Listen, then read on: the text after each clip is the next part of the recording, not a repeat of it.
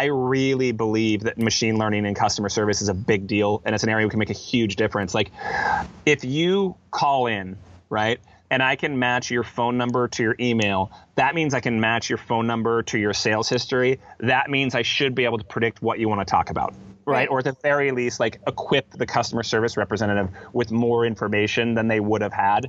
I just think it's such a big deal. I think it's an area that if there's one thing that I would love to optimize for myself and all of our customers, it's time. I'd love to have them have less time to get what they want. And that's where an area where I think machine learning is a big opportunity for us. And again, an opportunity for us to differentiate from our competitors. This is Faces of Growth. I had the pleasure to talk with Charlie Cole, and he's the Global Chief E-commerce Officer at Samsonite, as well as the Chief Digital Officer at Tumi. He explains that combo in our conversation.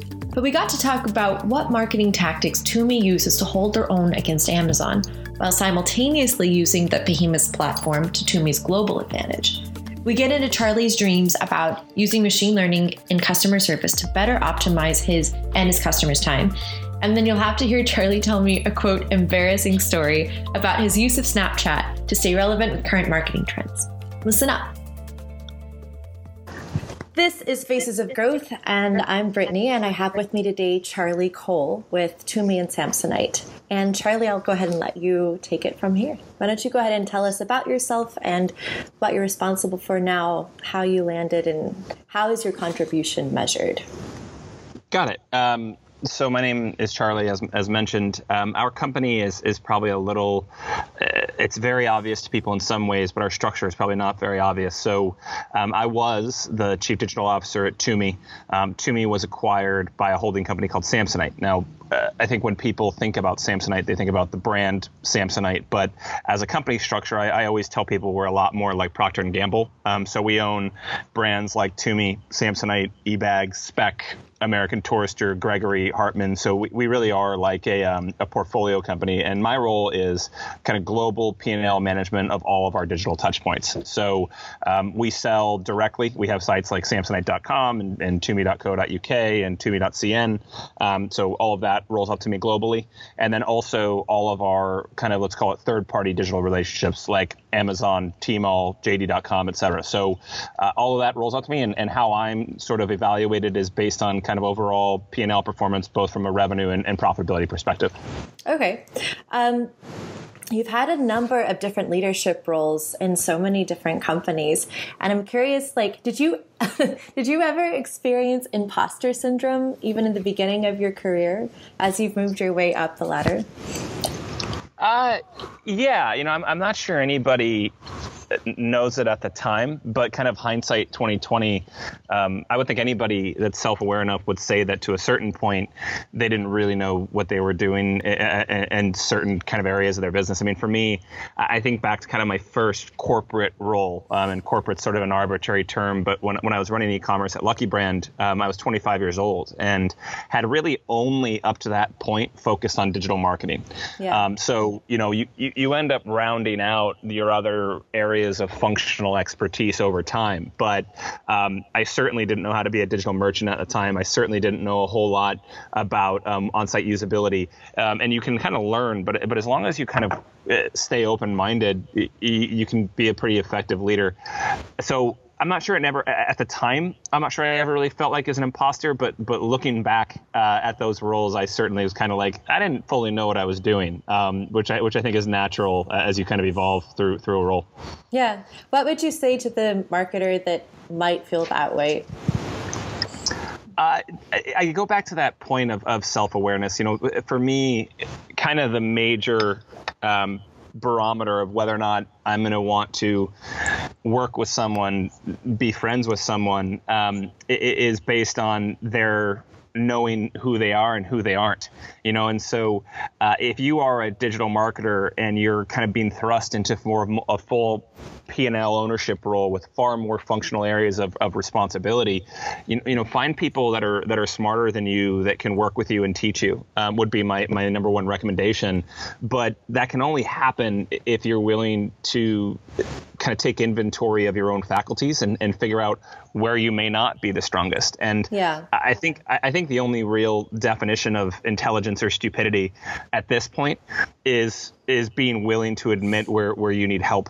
Because if you're not willing to do that, you're probably a pretty dumb person. Like when you strip off all the layers of intelligence and education and all that sort of stuff, everybody is going to need support. And, one of my favorite statistics that my friends have heard me spout off ad nauseum is if you were to look at the Fortune 500 CEOs in the world, or like the largest CEOs in the world, at the biggest companies, the most successful companies, how many of them are truly the founders of that business, right? And so, that's just kind of a way of talking about the evolution of companies. You need to kind of support people around the journey of company progression with people, frankly, that are better than you at things. And so that'd be my number one recommendation. Yeah. Do you have mentors right now? And if so, who are they? Or where do you find? Yeah. Yeah. Oh my gosh. Yeah. So, so to answer your second question, you were just to say is where do I find them? I think mentors are sort of people you almost collect over time. At least that's how it's been for me. For sure. The two or three that really leap to mind are Tarang Amin was our CEO at Shift Nutrition. He's now the CEO at ELF Cosmetics. He taught me a lot about what I was just kind of saying about kind of knowing your strengths, knowing your weaknesses. I'll never forget one of my first conversations with Tarang. It was my first time in a CPG company. Shift Nutrition was a classic consumer packaged goods company, and Tarang had been the global head of Clorox, for goodness sake. Like this guy, was certainly not new to CPG. Yeah. And he said to me, he's like, Charlie, look, you don't know anything about CPG, and I don't know anything about selling stuff online. And so if we can take the time to learn from each other, like we can do something really special. And it was such a simple comment, but it really embodied that point of view that I was just sharing with you, which is, let's each learn from each other on personal strengths, and then we'll be that much better as a team. So Trang taught me a lot about that. And then I worked, my CEO at Toomey, Jerome Griffith, is somebody else I really consider a mentor. And what Jerome taught me is how to kind of manage and grow a company that had a very strong heritage. Like Toomey, it kind of, the thing I love about working with Toomey and for Toomey is when you say Toomey to someone who's used the product, their eyes light up and they say like, oh my gosh, I love Toomey. Yeah. Right? There's this heritage of the product itself. But Jerome had to evolve this company that it's such a set heritage. And in order to do so, it meant progression can be really hard. Making progress is a really challenging thing. And so he taught me a lot about where to embrace a history and embrace a culture and where to kind of evolve a culture. And then the last person, I only worked with him for 6 months, but he's just an amazing evaluator of talent and people, is Dan Levitan. Dan is the managing partner at Maveron. And just watching Dan, and really what a venture capital firm does is they invest in people. They invest in founders that they kind of think are going to be effective. And watching Dan's progression of talking to founders and talking to potential investments and kind of seeing how he thinks and seeing how he involves his partners around him, I just think Dan was one of the more thoughtful evaluators of talent I've ever really seen. So I found those all just kind of through my career and kind of collected them. And then I think your job as the mentee is to just kind of keep in contact with them, right? Which in the digital world today, that's not that hard. It's just a matter of a little bit of effort. And it doesn't need to be like a weekly phone conversation. I might email these guys twice a year, or if I really need support though, and I have to talk to them over the phone, they'd be willing to get on the phone like that. So making those genuine connections with people throughout your career that again, are better than you at certain things, I think is probably the number one thing about having a great mentor. Yeah. And I'm assuming that you are mentors. You're a mentor to other people as well, right? Yeah, I would think so. Formally, only probably a half dozen people have asked me in that context. But, I think mentoring is really, it's as much of a verb as it is a noun. Yep. Somebody might ask me for advice twice a week, but they don't necessarily put a Post-it note of mentor on my chest. You know what I mean? So it's kind of a constant evolution of just sort of networking. And if you're in the position to give advice from your history, I think that's a really powerful thing. Yeah. So with all of the leadership that you've had and all of the mentoring that you've received, what would you say is the biggest takeaway piece of advice for other leaders out there? I think I'll answer with a bit of a cliche that I'll then unpack a bit. It really is to sort of never stop learning. And I don't love cliches as a general term, but if you think about just e-commerce, right? And I started in e-commerce in the year 2004, it's crazy to think that next year will be 15 years that I've been in this professional world, which makes you feel old. Just think about everything that's happened since 2004 in e-commerce, right? Like in 2004, like branded websites were still very small. Demandware didn't exist yet. When you think about like the major e-commerce platforms, Shopify was not even a glint in someone's eye. Amazon was selling books. It was such a different time. And so if you get set in your ways and you stop paying attention and you stop trying to think about what's really happening in the world, you're going to fail. And so, here we are in 2018. I think the big question now is, how do you manage an ecosystem that includes both the marketplaces and branded websites, right? So I think if you're just on Amazon.com or if you just have Tumi.com, you're missing a lot of the conversation. And then think about how that's going to evolve globally. Yeah. A lot of the arms race has been driven by who's going to be the number one payment provider. Like in China, there's really an arms race between like Alipay and WeChat Pay. Here in the US, you see Google Pay, Apple Pay, Amazon Pay.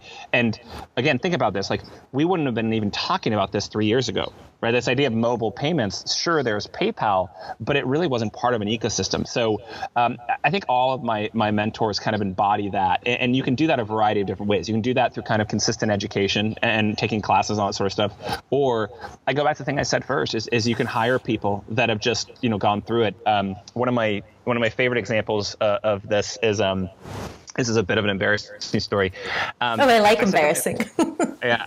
I said to my wife, like maybe 2 years ago, I was like, look, because I travel for quite a bit. I was like, look, Alyssa, like whenever I'm on the road, I want to communicate exclusively in Snapchat. Right. That's how I want to communicate. And for me, it was like, I want to learn through osmosis. I want to be on this platform and I want to really dive into it. I want to see the advertisements that pop up. And that to me, that was an example of consistent education. Yeah. And about 3 days into it, Alyssa and I are like, dude, this is stupid. Like, we don't get this platform. Like, it doesn't resonate with us as consumer. But at the time, we were 33 years old, or maybe 34 at the time, and so it's kind of just like, it's a sobering thing when you're embracing this platform that's being embraced by literally hundreds of millions of your potential customers. Yeah. And you decide that it's kind of not for you as a consumer. And that's when I realized that there was a real big risk of kind of technology passing me by. Mm-hmm. Right. Like, and I think that's what I mean by constantly learning, so now there was just a Pew Research study on kind of how Generation Z consumes content, and their number one type of content, the content consumption, is video, right? Which I don't think is true for my generation, where I'm kind of like a cusp millennial. And so, I think that's a big deal, is you have to be paying attention, even if it's, as a consumer, it doesn't resonate with you. But as a retailer, you kind of have to see how other people are embracing content, even if it's not your personal preference. Yeah. What do you think about the new generation of marketers who are coming in right now?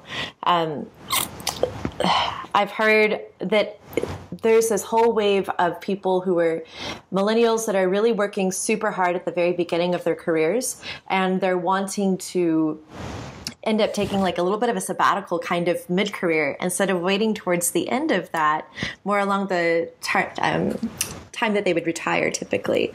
And I'm curious, have you experienced any of this before, and what do you think about it? And I would think that would be rather disruptive in a career trajectory and for companies and establishing loyalty and all of that. Have you had any experience with this?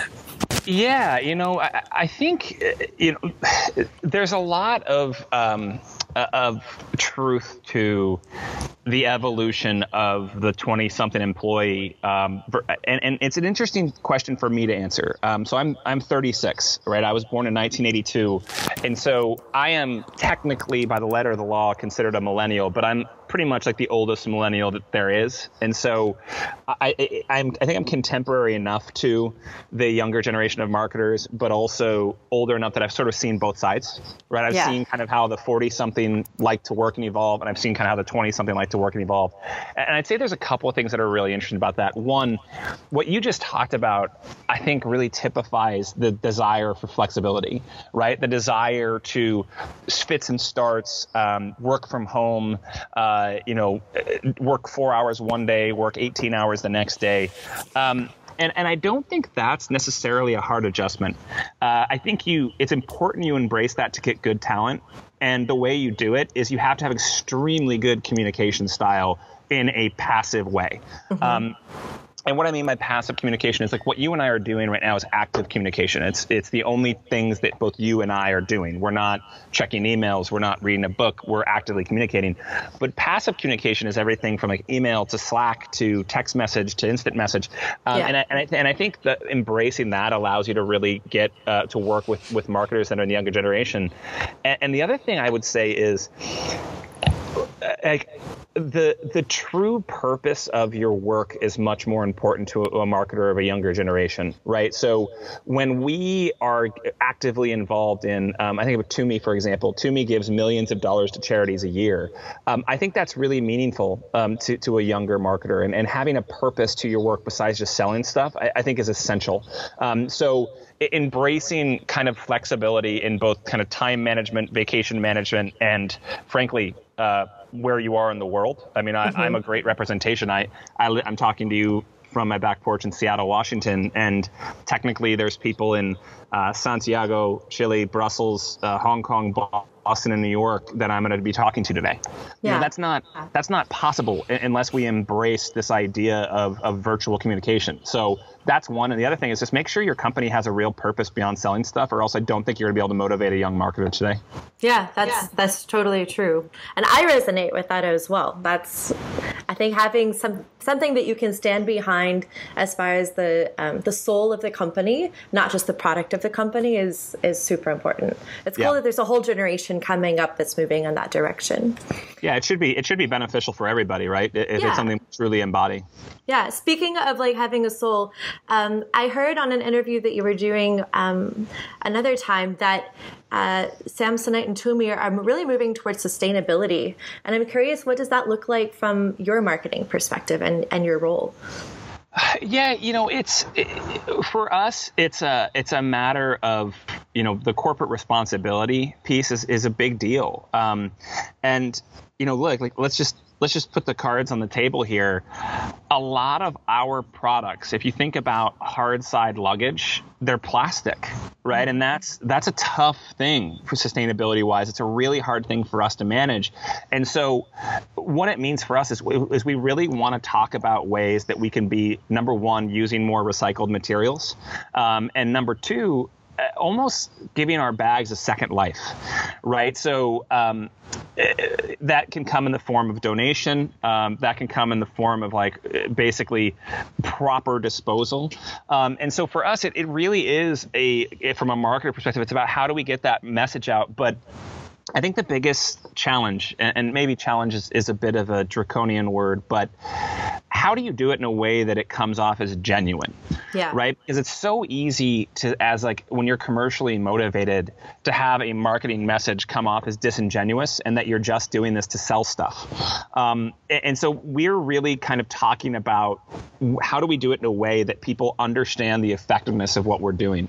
So, for example, we launched an eco line with Samsonite that it basically every single one of our marketing materials talks about, hey, when you buy this bag, it's the equivalent of taking X amount of plastic bottles off out of the trash, right? Because we're actually using recycled plastic bottles. So I think it's a way of taking these messages that everybody agrees with. I think everybody wants to be more environmentally friendly. I think everybody wants to be more sustainable. But how do you market it in a way that people understand the true effectiveness of participating in this sort of program? It's a hard thing, because I think we're all a bit jaded. Yeah. What would you say right now is the biggest challenge in the Tumi marketing funnel? I do think it's competing with the massive marketplaces in the market. Amazon spends countless, probably in the billions of dollars in digital marketing. I made that number up, but it's probably not that far off. And so what we have to do as a brand like Tumi is come up with ways to say, look, here's why you should embrace with us directly. Yeah. Embrace us directly, engage with us directly, because we're going to do X, Y, Z that you won't be able to get. Now, look, we're on Amazon, right? So this isn't about a zero-sum game. It's about giving folks a reason to shop at Tumi stores, shop on Tumi.com. And there's multiple reasons to do that. The obvious one is direct margins are better than wholesale margins, right? So there's the capitalist point of view. But the other things is when we have a direct relationship with a customer, when someone buys from us versus when someone buys from Amazon, we see that the customer satisfaction is much higher, the lifetime value is much higher. So there's a lot of motivations to do it beyond just the obvious margin implications. And we're doing that a variety of ways. We're doing it with product segmentation. We're doing it with customer service options. These are all areas that we can have to continue to win. But it is a challenge because these guys the companies that are out there, they're just massive. And competing with them on a dollar for dollar basis is frankly impossible. What acquisition and conversion tactics have been your go-tos for the last year? Which ones have failed? Which ones would you repeat again? And which ones would you I will never do that again? So in the U.S. specifically, paid search and Facebook are king, right? They're king and queen and probably prince and princess, right? It's just I think the last statistic was 75% of marketing dollars are spent on those two channels. So let's tell it the way it is. Probably the one that I'm most bullish on, ironically, is the offerings that are coming from Amazon. If you think about what makes marketing really effective today, it's having access to being able to leverage a lot of consumer data.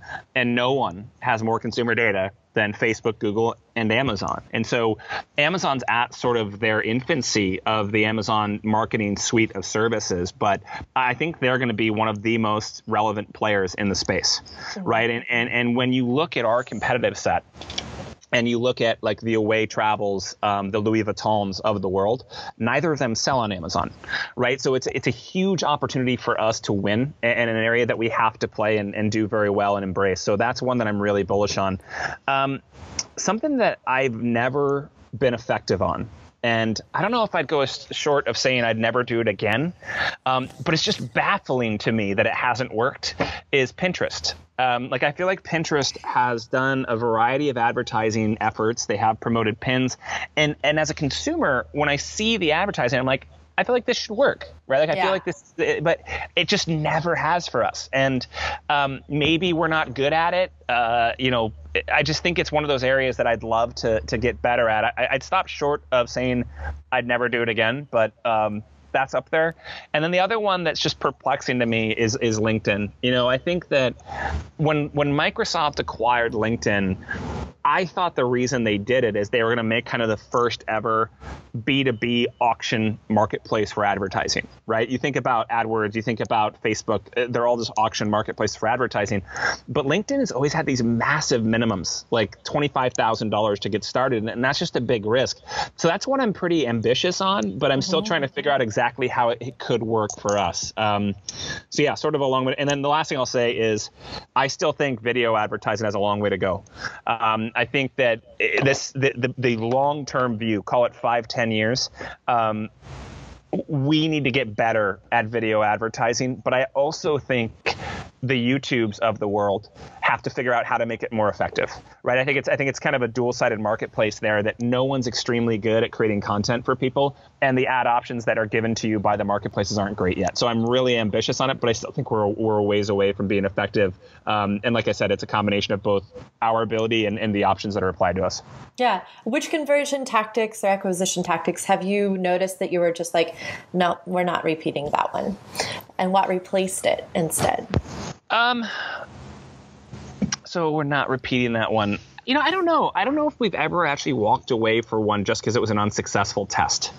There's sort of, look, we don't do co-reg anymore. Like, I think about like co-registration back in the day, it just anything that feels deceptive or frankly cheap, we're walking away from. I'll give you one that I have a real love-hate with right now, which is kind of browser notifications. Because browser notifications, I think both of us, Brittany, have opted into one that we didn't mean to, and then we got pushed a notification and we're like, dude, this sucks. Like, I don't want this, and I never want to be that company, but they've been pretty effective.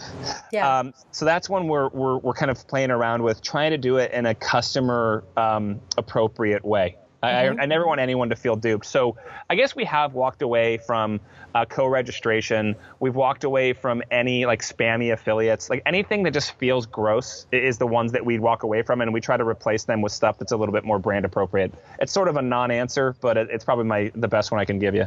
No, that totally works. And speaking of personalization, how are you guys using machine learning to bring that to fruition and to increase your conversions? Do you guys do this in-house, or is it outsourced, or is it a blend? How is this being accomplished? I guess it just depends on your definition. I would say, my gut reaction would say that's almost entirely outsourced. Like the actual algorithm creation and doing the math is entirely outsourced. What we're trying to accomplish with it, we do strategically in-house. So, but the actual machine learning aspect is outsourced, and we've kind of gone through this progression of. The first place we used it with was messaging. There's sort of no reason to guess, if you have a good amount of data on a consumer, what you should show them next. Right. I think using machine learning there is sort of an obvious one. The next sort of evolution for us was on-site personalization. So again, if you have a browser history, we sort of know what you've kind of looked at in the past. We know what you search for, et cetera. That's another place that we've started to get much better. We're probably a little bit more early in that journey, but I think we're getting pretty good. And then the area that we're really excited to dive into now, that we're at kind of, if there's 10 steps, we're probably on step 1 or 2, is in customer service. I really believe that machine learning in customer service is a big deal, and it's an area we can make a huge difference. Like, if you call in, right, and I can match your phone number to your email, that means I can match your phone number to your sales history. That means I should be able to predict what you want to talk about, right? Or at the very least, like, equip the customer service representative with more information than they would have had. I just think it's such a big deal. I think it's an area that, if there's one thing that I would love to optimize for myself and all of our customers, it's time. I'd love to have them have less time to get what they want. And that's where an area where I think machine learning is a big opportunity for us. And again, an opportunity for us to differentiate from our competitors. Yeah. Do you have a wish list for some technology that would solve all of your acquisition and conversion dreams? Well, yeah. And I mean that, I say that like that's a pretty big, dreamy question, but I mean very specifically. I have an answer. So I referenced before where Facebook, Google, and Amazon have a real advantage over us. And when I say us, I mean a brand, right? I mean a single brand. I'm not talking about Nordstrom. I'm talking about Nike or Tumi or, Converse. Where their advantage is they have the ability to easily tie one consumer to multiple devices, right? So I shop on Amazon on this computer. I shop on Amazon on this phone. I shop on Amazon on my tablet. And so behind the scenes, Amazon is keeping a really single view of Charlie as a customer. And the reason they can do that is because I'm logged in. Like, I'm logged in passively into Google on this computer right now, even though I don't even have Google open. The same is true on this phone. Gmail's on this phone running behind the scenes as we speak. that's a huge advantage for them, because if you think about the only way we can do that as brands is if Brittany logged into Toomey.com on her computer, then logged into Toomey.com on her phone, and then logged into Toomey.com on her tablet. You probably didn't do that. You might have browsed on all three, but you probably didn't log in. So my dream is a technology that allows brands to have true single views of a customer across all their devices, including like work computer, personal computer, all that sort of stuff. I think people have tried, but honestly, I think the solutions that are out there are pretty awful. Like I've yet to see one that works very well. Yeah. Do you see technology and data science as a differentiator for Toomey against your competitors and against other like bag manufacturers in general? No. Is that one of your strategies at all? No. I mean, so look, I don't think anyone could stare you in the face and actually say yes to that question with a straight answer. I mean, because it is so easy for our competitors to get access to the exact same technologies we're all using, right? Mm-hmm. Like, so I just kind of, I resent the implication that a brand could answer that question. Oh yeah, for sure. Like we're making all of our own algorithms. It's just not true. Like, I mean, so how you use it is the differentiator, right? Like the technology itself, it's a commodity, right? Like, is it that hard? I always found it really funny, Brittany, like 4 years ago when somebody would be at a presentation and be like, oh yeah, we just replatformed to Demandware, which we think is a differentiator. Dude, all of your competitors are on Demandware too, right? So it has nothing to do with the technology itself. It's how you utilize it. I do think we're better at utilizing it from a messaging personalization perspective. I think we can be better at a customer service. I don't think we're there yet. So to me, it's about utilization of technology, but the technology of itself is pretty easy to access, right? I mean, there's just nothing, we haven't, and look, I don't picture a world that Toomey hires 40 data scientists that specialize in machine learning and start coding our own algorithms. Like, I just don't think that's ever going to be our core competency. Yeah. Looking forward, what would you say, if you could predict or were to make a prediction, what would you say that the future in the next 3 to 5 years is for like data-driven marketing and predictive personalization, and using like artificial intelligence to implement both of those? So I think that the future is everybody is going to have to start using it to stay competitive. Like I think right now you have a bit of an early adopter advantage, but I equate it to, A/B testing, right? At this point, if you're not doing like rapid testing and iteration of your website, you're falling behind. But that wasn't always the case. It was sort of an early adopter tool at a certain point, or attribution analytics. So while I think it might not everybody may be using it now, it will be far more ubiquitous. Like it's going to be something that everybody's going to have to use and use very well to be effective. So so I do think it's going to be massive there. And as far as the evolution is concerned, it's personalization by device is still very, very nuanced, right? Like, so in the US specifically, we still see desktop conversion rates or laptop or whatever you want to call it, really outpace that of mobile. And I think that's largely based on a combination of two things. It's based on just sort of how consumers are still shopping, right? Mm-hmm. Not everybody's buying something off of mobile web. And also the performance of the websites that are being delivered on mobile are also not great at times. So I would really like it if I was doing, so something I think we should be doing a better job of right now.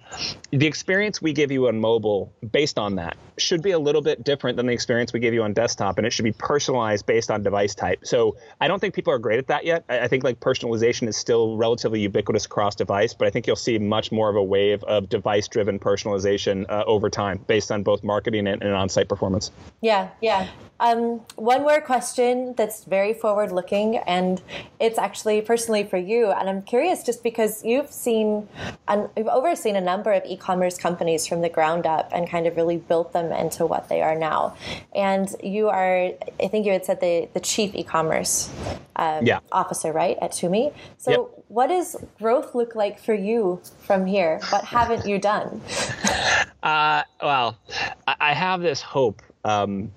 And it might be it might be a misguided hope, but for the big brands in the world, like I would love, my short answer is I would love to evolve to be a CEO of a large company, right? Like, so if it's in the stars, like our CEO at Samsonite is amazing. And if in 5-10 years he wanted to step down, I want to evolve into kind of his type of role. But in a more general answer, I find it really interesting when I see retailers replacing CEOs. And frankly, I think what you find is more of the same. Like, you find CEOs being replaced with people that led the retail team or people that were head of wholesale. But you look around, you really haven't seen a lot of chief digital officers or chief e-commerce officers taking over as leading companies. And I wonder why that is. I wonder if that's a byproduct of how boards still think about things.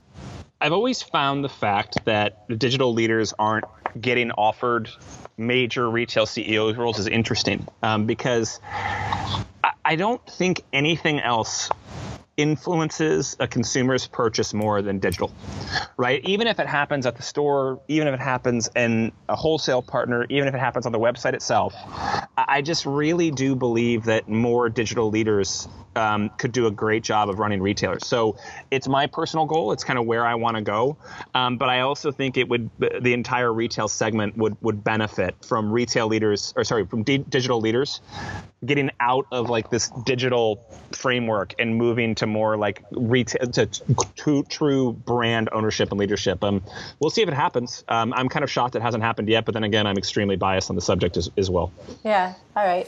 Well, thank you, Charlie, so much for being with me and answering all of my questions. And I'm excited for you to see what CEO position you're able to conquer. Yeah, we'll find out. Yeah, but the nice part is I really I dig where I am as well. So not actively looking to move anywhere, but I kind of hope for retail that there's more digital leadership that kind of gets elevated across the segment.